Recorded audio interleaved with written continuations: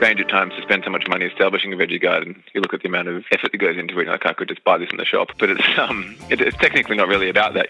It's a very satisfying thing to be able to grow and eat your own food. Welcome to Somewhere Else, the podcast that chats to people living in weird and wonderful ways. Each episode, your hosts, Domain editors January Jones and Rose Donoghue, interview someone who's ditched the white picket fence for the path a little less travelled.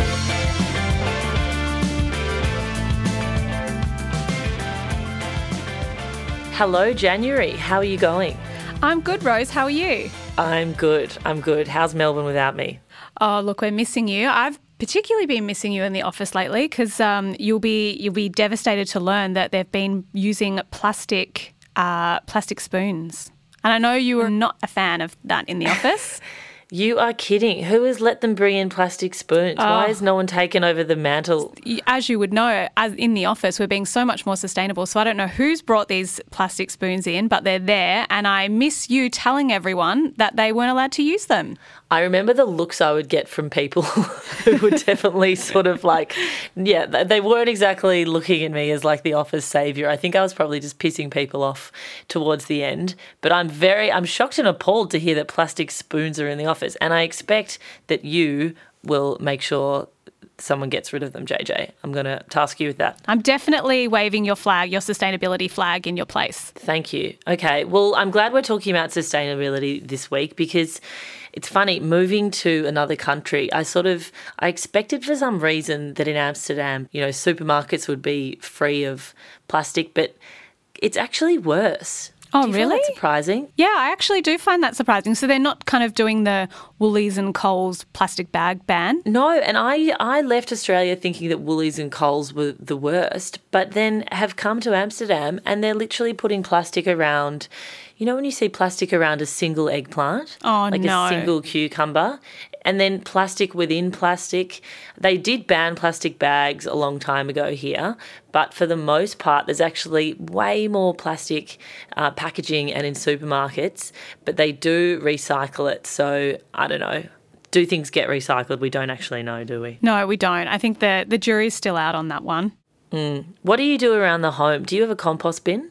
No, but I'm about to start one. I'm about to start renovating my backyard and I'm going to install one. I'm actually really excited. I've been reading all about different ones, about what like tumblers, all the different kinds you can get. So I'm actually really looking forward to doing that. What about you? Do you have a little... I know you can even compost in apartments. Are you doing something like that? Can you? I've actually been trying to figure that out. Well, when I was living in Melbourne, I was also living in an apartment, but there was a small sort of patch of, dirt really outside that we could put the big compost bin that we transfer everything into. But in my new one, there's nowhere to put the actual compost. Like if I collected it within the apartment, I just don't know where I'd put it. It's really frustrating. Yeah, that is a good point. I don't know. We need to do some bit more research on that one.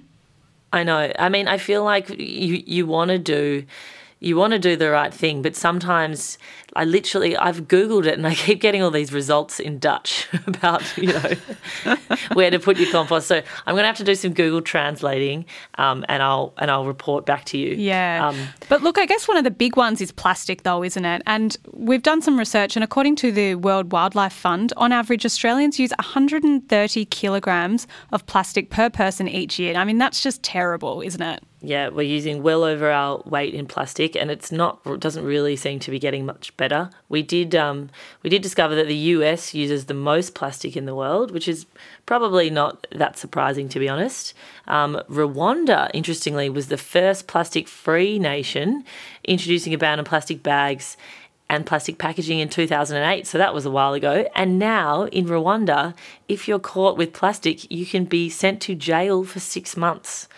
Wow. To be honest, seems a bit extreme. That does seem a bit extreme, surely. And they'll check your vehicle at the border for plastic bags or plastic packaging and then confiscate it from you if they find it. Wow. I mean, look, that's okay, I think, but jail seems a bit extreme. Well, Iceland is currently the only country in the world that obtains 100% of its energy from renewable resources. So 87% of that comes from hydropower and 13% from geothermal power. That's pretty incredible. It's incredible. I don't actually know what geothermal power is, but it sounds good. Sounds really good. Costa Rica is among the top renewable energy users, with 99% of the electricity needs coming from renewable sources. But in Australia, we only use about 20% renewables. Oh, bow. That's Bum, disappointing for Australia, yeah. So we went to ask people on the street what they're doing around the home to make their homes more sustainable. I could be a lot more sustainable. I am very good at recycling. I don't consume a lot of goods.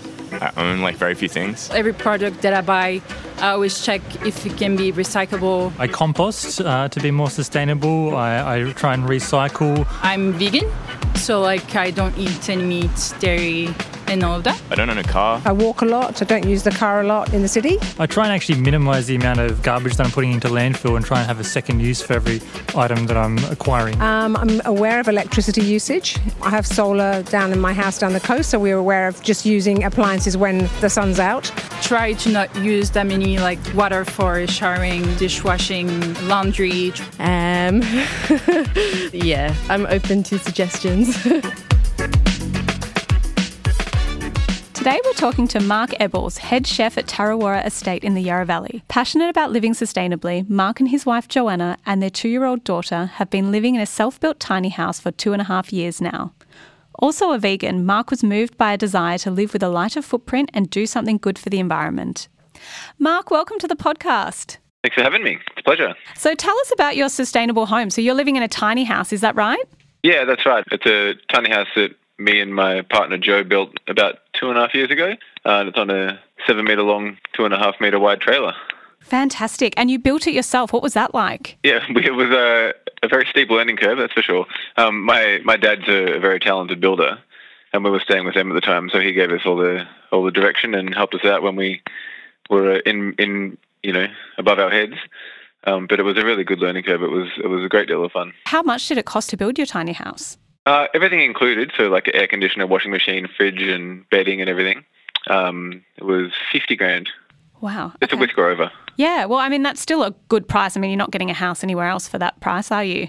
No, not at all. Yeah, so it's not too bad. And considering, I was quite surprised actually to find that $10,000 of that was the trailer and $10,000 was windows. So yeah, the rest of it is actually, it's not too bad. Expensive windows. I hope they're well insulating windows. Is that why? Well, that's why they were expensive, because we went for nice double glazed windows, because we were trying to obviously keep our energy consumption to a minimum, so we wanted the house to be as well insulated as possible. Yeah, of course. And if we can go back a little bit, Mark, can you tell us about where you were living before the dream of the tiny house arose? We were actually in Singapore. Oh, wow. Wow. Yeah, so very different situation. Yeah, very different. I mean, to be honest, the actual size of our apartment there was not that much bigger than our tiny house is. But we were both living and working over there. And it was one of Joe's dreams to live in a tiny house. I'd never heard of it until she brought it up. Joe's my partner. And then we just researched it from there, and it kind of grew and spread, and we bought the trailer and the windows and a lot of the lumber for the frame before we actually got back into Australia. So we got back the day before New Year's and started building on the 2nd. Very organised. Yeah. Did you design the house yourself? Not exactly. We got a what do you call it for a house? A blueprint from online, but we modified it that much that it didn't really match the original anymore. That was part of the interesting aspect of actually building it ourselves, because as we went along, we could adjust and change things, which was quite interesting. And why? What sort of motivated your partner to want to live in a tiny house? Was she sort of sick of rentals that were tiny anyway? Yeah, I think that, and also just in an effort to try to have less stuff and live a sort of simpler life. It's something that I think really appeals to her. And it's a constant struggle, actually, especially having a younger kid with, what do you keep and what don't you? If you have a bigger house, you tend to have the ability to just hoard things. But everything that comes into our lives, we're kind of assessing, do we really need that? Or, yeah. Yeah, definitely. Yeah, of course. And I can imagine with a baby, maybe it's easier to sort of cull your own stuff, but then when it comes to having a kid, maybe you feel a bit more guilty about trying to minimise toys and stuff like that. Yeah, she's got the lion's share of the storage everywhere. The smallest human. And what about nappies? Yeah, we use cloth nappies. Wow. They're really good, actually. Yep. I was quite impressed, because, when I was a kid, apparently I was in cloth nappies as well, but back then it was like a terry towel and a safety pin. But now they're quite advanced, and she's had the same pair since she was born. and she's still in them now when she's 2, so they can like size up. They're really cool. Amazing. For people listening, could you describe your tiny house? Tell us what's in there, how big it is, what your land is like. Sure. The house itself is divided into 3 rooms. So at the back there's a small room, which is Alba's, our daughter, where she sleeps. And then next to that, running parallel to the kitchen, is a little bathroom. And the kitchen's right next to that. So it's a pretty big kitchen, actually, because I'm a chef, obviously. I wanted to have a bit of space to cook and have a fully functional kitchen. And then above that is our sleeping loft, where Joe and I sleep. And then at the other end of the trailer is the lounge room, it's essentially a single bed that kind of doubles as a couch. So ironically, we actually have enough room to sleep about 5 people in the tiny house. But would you ever do it? Well, including Alba, we have already, actually. Joe's brother and her partner came down to stay, and it was surprisingly comfortable. I think you'd want to know them pretty well. Yeah, definitely. Yeah. Or you'd know them well afterwards. Exactly, yeah. If you don't, you do afterwards. You mentioned you're a chef, Mark. Tell us about like the kitchen, building the kitchen, and what you sort of knew that you needed to be in there, and was there anything that you had to forgo? Well, the first thing for me that I knew I wanted was a bench that was bigger than 90 centimetres. I'm about 6'7", which is about 2 metres, so it's just too low for me. So that was one of our first modifications was having a bench that was about 25 centimetres higher. And that was actually some of the other stuff that we changed in the house itself. We made all the doorways a bit higher and made the loft floor for our bedroom, we made that a lot higher as well, so that I didn't feel kind of cramped when I was underneath it. But in the kitchen itself, there's not that much we had to forgo.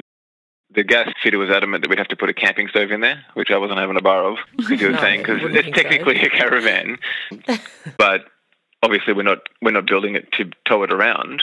We're building it to move to a location, which is where it is now, where it's going to stay inevitably. So we ended up just getting a normal gas stove. But everything else is in there, really. All the things you'd find in a normal kitchen. Where is the tiny house located at the moment? It's in Talangi, which is a town on the edge of the Yarra Valley, out here in Victoria, at the end of the Great Dividing Range. And are you quite close to work? Yeah, it's about a 15-minute drive. It's a town where I grew up as well. I never thought growing up there that I'd ever want to move back again, but I guess these things come around full circle sometimes. They do. It's funny how these things happen, isn't it? Yeah. And so, Mark, tell us about the sustainable elements of the home. I know that it's really important for you guys to live with a smaller footprint. What sort of things have you done in the home to facilitate that? We focus on our waste. So we try to buy things that aren't generally packaged. So we shop at a lot of kind of whole food stores, and we just have old Moccona coffee jars we got from the op shop to kind of store everything in. And then our food scraps go into our veggie garden that we're trying to get up and running at the moment. I mean, it's there, but we're just doing our planting for summer, because we've recently moved into our own block of land. When we built the house, it was on Mum and Dad's block. Oh, okay. Then we took the opportunity last year and moved it to a block of land that we purchased. So we're just kind of in the process of putting in our own veggie garden, which is part of the whole sustainable aspect. It feels a little bit strange at times to spend so much money establishing a veggie garden. You look at the amount of effort that goes into it, like I could just buy this in the shop. But it's technically not really about that, you know what I mean? It's a very satisfying thing to be able to grow and eat your own definitely. Food. So you've bought a block of land. Is the tiny house a forever thing, or do you think you'll eventually build a bigger house on the block? I think we'll probably eventually build a bigger house. We've talked about it a few times, and we think we'll probably get until our daughters are maybe 5 or 6, or we might feel like we want more space. But every here and there we look at it and think it's probably not really going to be that bad, and we probably could live in here forever. We don't necessarily want to move, but we might be kind of forced to based on her kind of needs and desires. Yeah, definitely. And what are you growing in your veggie patch? Like I said, we've just planted all of our summer veg. So we've got in our little hothouse basil, tomatoes, and a few different kinds of melons that wouldn't normally really grow in that climate that well, so we've put them in our hothouse. Got a little trial run of some wheat test out, which all the parrots started devouring yesterday, which is very upsetting. Oh, no. And beans, cabbages, broccoli, kale. We've just planted our tomatoes and corn and peas, and then soon we'll be planting our pumpkins and sweet potatoes, kohlrabi, and there's a long list of other things that I forget off the top of my head because the list is too long. Yeah. Oh, it sounds amazing. Can you have people over for dinner in the house? Yeah, we can, but it's a little bit awkward actually because we don't really have a central dining area. So we normally always eat outside, but obviously I'm not sure if you're familiar with Talangi, but the weather's not great there all the time. So if it's raining, we just kind of sit around inside. And there's space for people to sit, but it's not around a table like it normally would be. A few people sit on the couch, people sit on the stairs that are kind of modular, so they come out of seats as well. Okay, cool. And how are you heating in there? We interviewed a couple last season who had converted an old school bus and had the most beautiful sort of burner stove inside their place to heat it up. But if you've got the insulated windows, does that almost do the job for you? Yeah. If you have the oven on, then the house can get quite hot. But when that's not the case, we have the small split system that you can buy. I think it was 2 kilowatts to heat the place, and that has to run for like 10 minutes, and the house is warm. So it's a very energy efficient way to go about heats up quickly. And do you have solar panels as well? We don't have them set up yet. No, we only have a generator at the moment. Solar panels are one of the things we want to get started. Would you consider what you're doing living off the grid? I don't know what the definition would be, but aside from power, we are. Yeah. Because out there in Talangi, there's no mains water. So we're lucky, and we're quite specific in the property we wanted to purchase, that we have bore water that we can filter and use, because obviously our house has a very small footprint for catching water to put in a tank. So we fill our tank out of a bore, and gas we just cook out of gas bottles. Yeah, the power is still mains power, not technically off grid, but we will be soon. Fingers crossed. Fantastic. It's in the plan. Yeah. How's it been having a baby in the house? Was your partner pregnant while you were building it, if I'm doing the calculations right? Yeah, she was for the last part of the build. Oh, wow. But it's been How amazing. was that? Being pregnant while we were building, because it was quite early stages, it didn't really affect her that much until the morning sickness kicked in, and then the smell of linseed oil just disturbed her forever since then. Oh, no. I remember we just finished everything and moved the house down to where we were going to keep it, and I'd varnished the floors, and I was all keen to move in and get going. We'd spent months building this thing, and she was like, "No, I'm not going in there. I'm not going in there until that smell dissipates," and it took weeks. Oh no, the poor thing. When the baby was born, I mean, was it a bit of a rude shock suddenly being in such a small space with a screaming tiny human? I thought that might have been the case, but it never felt that way. It was always really nice because in such a space you're forced to be together all the time. And because it was like that from the beginning, It's never felt out of place. Oh, that sounds nice. Yeah, it is. It's really lovely, actually. You're making it sound very easy, Mark. I can't sort of see any. You are. There doesn't seem to be a downside to this living situation at all. There are. I mean, it also depends on your personality and what you want and what you like. We like to be able to kind of be there for her all the time, and if she cries at night, we'll go and settle her and whatnot. People obviously raise their kids differently all the time, but yeah, for us, I guess the downside would be that because it's such a small space, if he wakes up crying, everyone wakes up. Yeah, definitely. Yeah. So what part about this choice was, I guess, like financial or social or environmental? I think it was all more of a social thing. Yep. Sort of an idealistic sort of thing that we wanted to do. If we wanted to, we probably could have just carried on, renting an apartment, or if we wanted to move back to the Yarra Valley, renting a small house or something like that. But I think the idea of doing something a little bit different and trying to do something that could be construed as positive and helping to create a bit of a change, quite exciting. Definitely. And have you had people sort of come to you for advice wanting to do the same thing after they've seen yours? Yeah, quite a few people send us messages on social media and stuff asking questions, which is the field, and a lot of them, to be honest, relate around councils and how to deal with them and what sort of legalities are involved, which is really difficult to answer. Yeah, and I know that for tiny houses, it's still a bit of a grey area in Australia, isn't it? Whether they're actually sort of considered a proper house. Yeah, I think that also might vary, from area to area. But where we are, they're considered a caravan. And in terms of living more sustainably, what do you think people can do around the home to, be more environmentally conscious? I think that the easiest thing to do is waste and watch where you purchase things from. You're buying things kind of on impulse that you don't really need, or things that are excessively packaged, like some things are unbelievably in the supermarket. That's the easiest thing to cut out. And the consumption of energy as well. What you do with your power and water is quite important to make a big change. Definitely. Mark, it's the most beautiful home. If people want to see pictures so they can see for themselves, where's the best place for them to look you up? Probably on Instagram, I think. My partner's probably got more house pictures on her Instagram. Mine's full of food pictures. But hers is plant-based, zero-waste Perfect. Well, thank you so much for talking to us, Mark. Pleasure. Thank you for having me.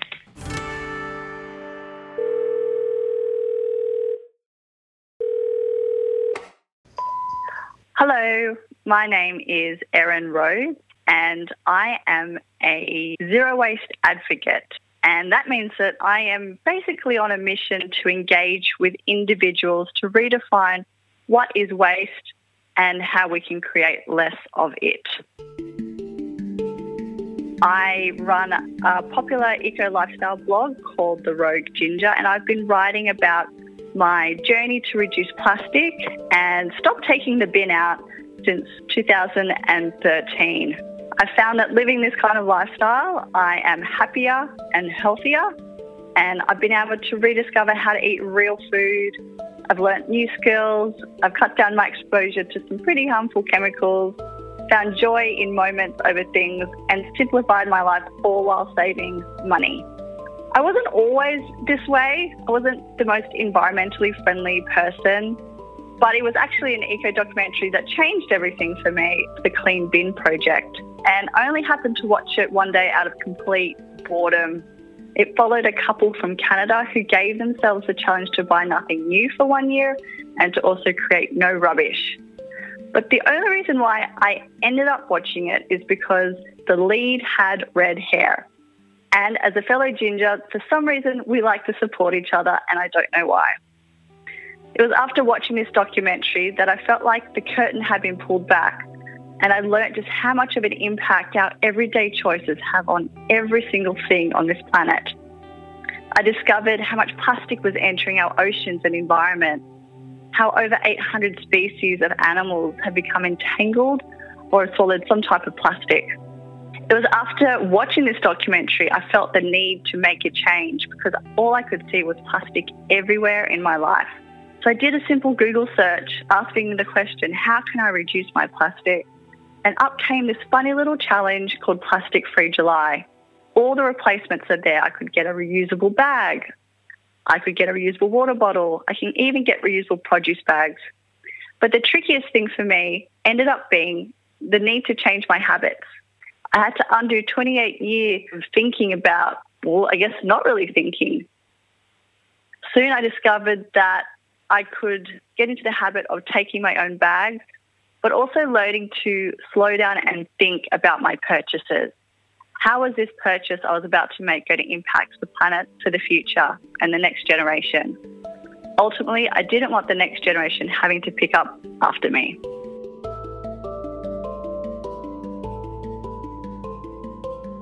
So I did my first Plastic Free July, but it was really hard to go back to Plastic August. So I kept going with this plastic free life.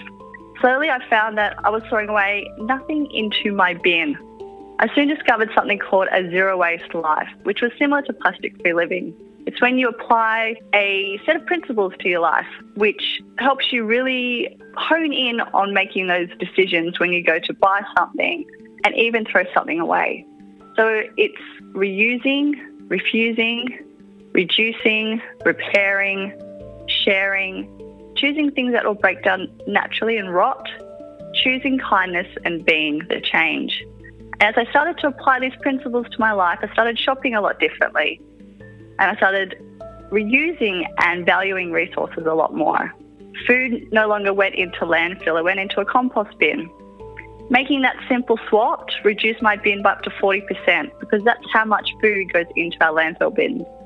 I also started shopping at bulk food stores where I started taking my own packaging. So unlike a traditional supermarket, a bulk food store is where you take your own bags, your own bottles, and you can refill without needing to take any packaging home with you.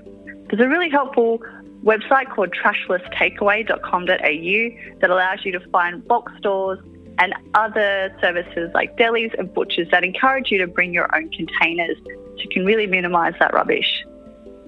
I also started looking at ways to make my own cleaning products and even beauty products.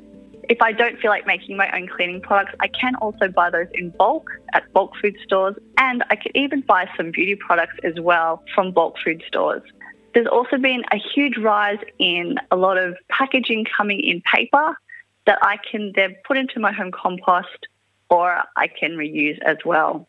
I really enjoyed learning to slow down and think about things and how I can reuse them first, because it's made me feel like I've got so much more creativity. It's kind of thinking about how our grandparents used to live. They never used to let things go to waste. So it's just getting back into that mindset.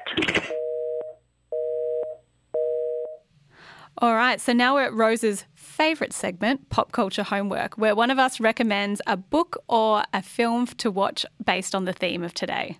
Rose, what have you got for me? Yes, so theme being sustainability, I did go a bit left of field for this one, January, but I need you to go with me on this one. So this week's recommendation is the film Sharknado. Oh, interesting Have you choice. seen it? No, look, I haven't seen it, but I am a horror fan, so I really should. And I remember when it came out and people really got behind it. Look, to be honest, haven't seen it myself, so I'm setting homework for the both of us. This is the synopsis of the 2013 sci-fi action film Sharknado. Nature's deadliest killer takes to the skies in the ultimate guilty pleasure. Gill, like a shark's gills, I think Love you get it. it. As a group of friends try to save the Santa Monica coast from shark-infested tornadoes. Rose, is this your extreme way of scaring people about climate change, that there's going to be sharks in tornadoes? Is that what you're trying to do to get rid of the plastic spoons? I'm glad that you get exactly where I was going with this. I feel like every day we're finding out scarier and scarier things about climate change, and Sharknado might just be the most extreme representation of where we could be going if we keep using plastic spoons. Yeah, it's a thought we should all ponder on, I think.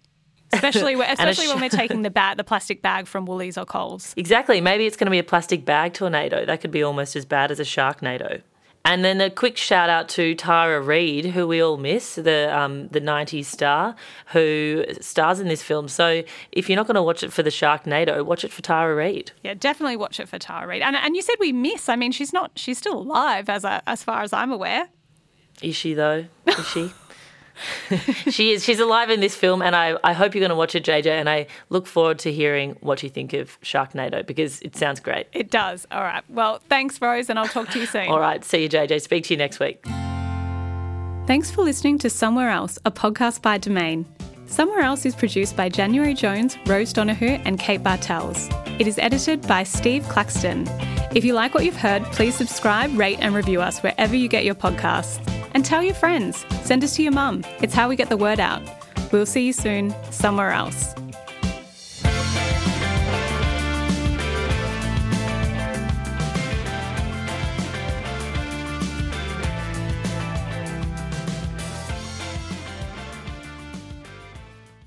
This episode of Somewhere Else was brought to you by Domain Insure. Powered by property experts, Domain Insure is a smart, simple way to purchase insurance. Get a quote in under 2 minutes at domain.com.au/insurance/podcast. Domain Insure AFSL 502088 for the insurer Zurich Australian Insurance, Ltd AFSL 232504.